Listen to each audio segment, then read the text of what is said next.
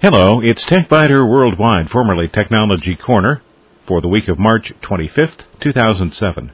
I'm Bill Blinn with an hour's worth of technology news in far less than an hour because we leave out the sports, the jingles, the weather, and the commercials. This week, a continuing look at Office suites, specifically a look at OpenOffice 2.1, Microsoft Office 2003, WordPerfect Office X3, Microsoft Office 2007, and OpenOffice 2. Those are the four choices that I came up with if you're looking for a suite that includes a word processor, a spreadsheet, a presentation program, and a database application. If you need integrated email, calendar, and task manager, then you have to leave out OpenOffice. But my question is, do you really need an integrated email program, calendar, and task manager? And by the way, one of the nice things about sending an email out on Saturday about the program that's going to be on Sunday is that sometimes I get feedback before the program even runs. I heard about another Office suite. This one is called Office Suite 2006, word processing and spreadsheet only. So it isn't a full suite, but a lot of people don't need the database application. I took a quick look at Office Suite 2006 just to see what it is. It's a German product, and it is very low priced, about $15 to $30 depending on where you buy it. More on Office Suite 2006 in a later program, but I thought I'd mention it now. OpenOffice version 2.1 brings increased stability and bug fixes over 2.0. It also adds some new features, such as an extensions framework for third-party developers. In fact, that is a feature that offers the most promise. Those who use Firefox as their primary browser, as I do, can attest to the power of extensions when it comes to the ability to custom build a browser that works exactly the way you want it to and has the features you want. Well, that's exactly what could happen with OpenOffice. And the price is certainly right. It's free. The program now includes entry points for various aspects of creating and distributing extensions, add-ons, add-ins, even templates and galleries. One of the reasons that I see this as the future of computing is that this is the past of computing. Back in the days of mainframes, system administrators wrote and shared utilities. In the early days of PCs, nearly all applications were freeware or shareware. The open source community is made up of people who not only recognize the need to improve applications, but they have the programming skills to do it. OpenOffice proponents and those who promote WordPerfect Office talk about being able to trade files with Microsoft Office users. Well, that's true, but it's also false. Send me a Word file, and I'll open it in OpenOffice Writer or WordPerfect. Send me an Excel file, and I'll probably be able to open it in OpenOffice Calc or Quattro Pro. Problem is, if I decide to edit the file you sent me and send it back to you, you might not be happy. In fact, I just tried opening a Word file that has several screen captures in it. If I open it in Word, the formatting is fine, such as the formatting is. Word doesn't do a lot of formatting. But it does have some bulleted text, some indents, and of course the images. OpenOffice Writer gets the typeface right, but the vertical spacing is off. Text that fits in a single page in Word doesn't fit in a single page in Writer. Same kinds of things happen with other Office applications. So the lesson for me is this. If you need to be able to share and work on documents from somebody else, use the same program. If your Office has standardized on Word and you need to take files home to work on them, you probably need Word. On the other hand, if you just need applications for word processing, number processing, and data processing at home or in a small office where you have control over what applications are used, then OpenOffice is an excellent choice. And you can't beat the price. It's free.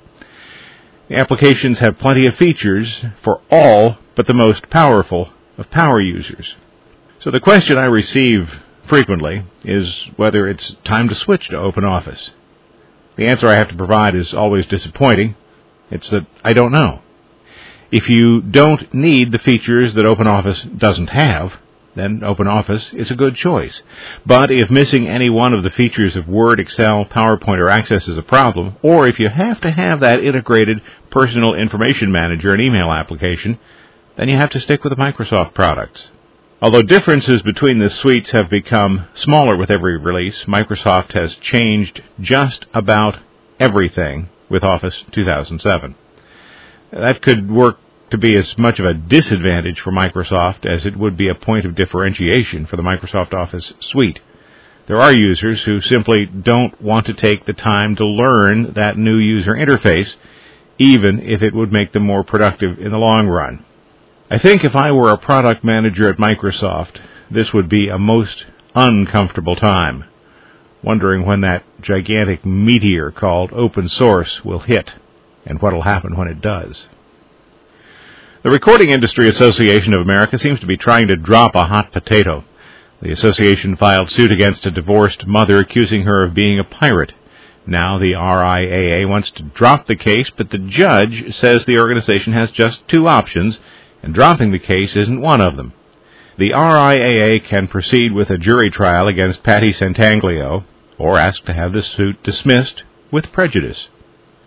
If the RIAA decides to have the suit dismissed with prejudice, Santanglio becomes effectively the winner and can collect attorney's fees from the RIAA. Now, those expenses could be substantial because the case is 2 years old. Maybe you think this would be poetic justice.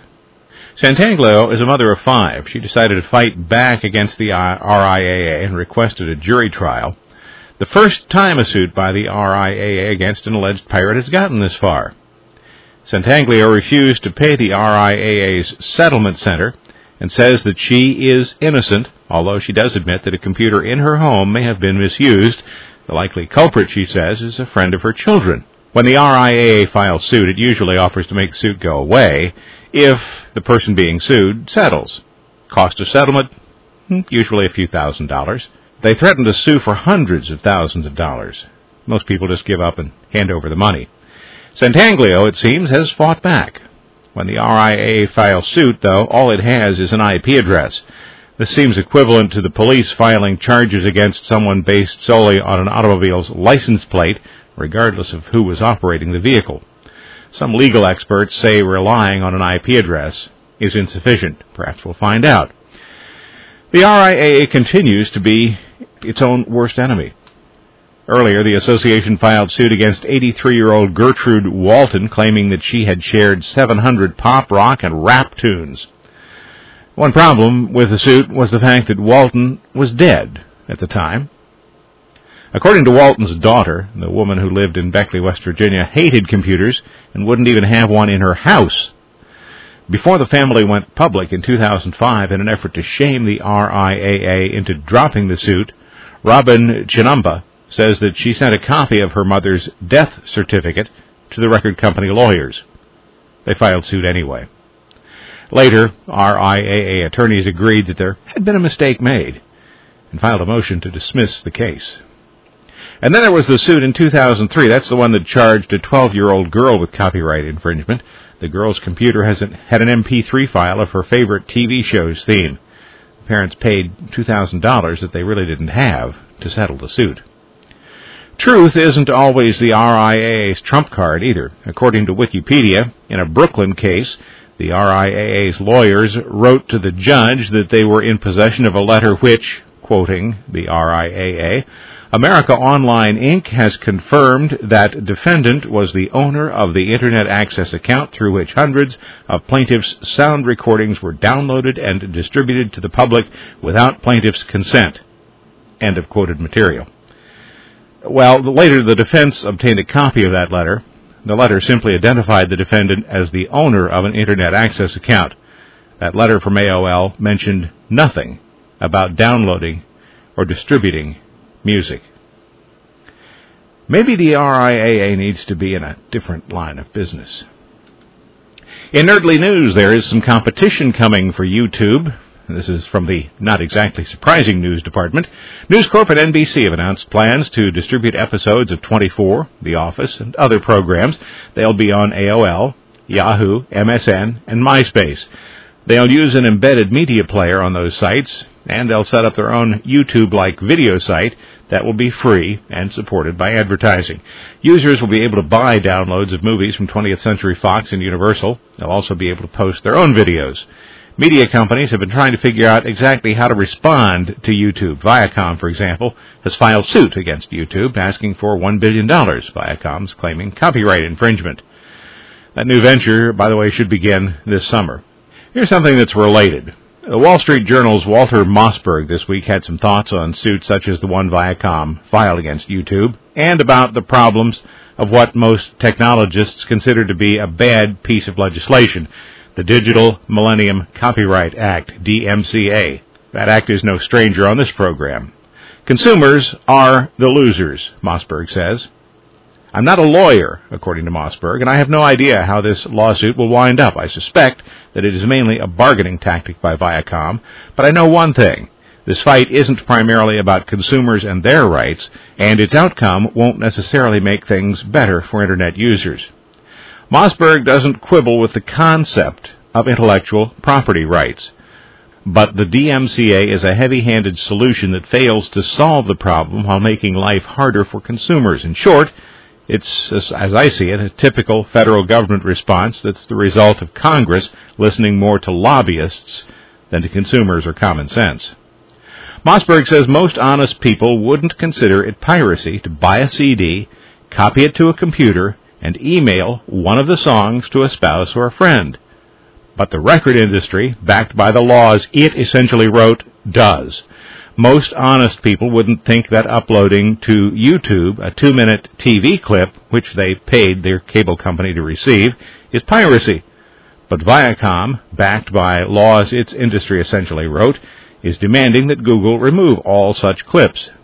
He goes on to equate such usages to fair use, which allowed limited duplication of some materials under previous copyright legislation.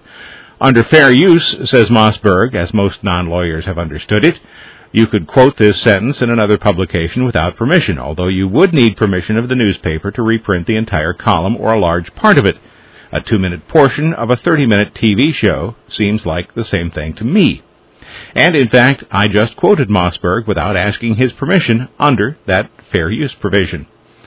If you want to read Mossberg's entire column, which I could not legally reproduce on the website or speak here, check the Wall Street Journal website. There's a link to that from techbiter.com. Now, you could buy a DVD and run it through a program that lets you watch it on a handheld device. You'd like to do that, perhaps, but the question is that legal? Well, we've just been talking about the Digital Millennium Copyright Act, and of course, common sense would suggest that it would be legal. The DMCA would suggest that it is not. If you want a DVD and you also would like to be able to watch the video on some other device, well, you just have to buy another copy if you want to be legal. This week, a copyright infringement trial got underway in San Jose. The DVD Content Control Association has filed suit against Kaleidoscape Systems, manufacturer of a DVD jukebox that connects via Ethernet to a separate player. Users can install videos from their DVDs on the system's hard drive, then watch the videos on their home televisions. Illegal, shouts the DVD CCA. Well, of course it would be illegal for consumers to buy a DVD, copy it, and then start selling the copies. But if you buy a DVD and you want to store that data locally for your own use, should this be a concern to some industry group? That's what the trial's all about. Kaleidoscape servers are expensive. You probably don't have one at home. I certainly don't. They're thousands of dollars. So these aren't devices that are soon going to be popping up in every home. However, given the way electronics work, devices that cost thousands today will probably be selling for $500 in a few years. That's probably what worries the DVD Content Control Association. Thanks for listening. This has been TechBiter Worldwide for the week of March 25th, 2007. I'm Bill Blinn. Check out the website www.techbiter.com, and you can send me an email from there. Thanks. Bye-bye.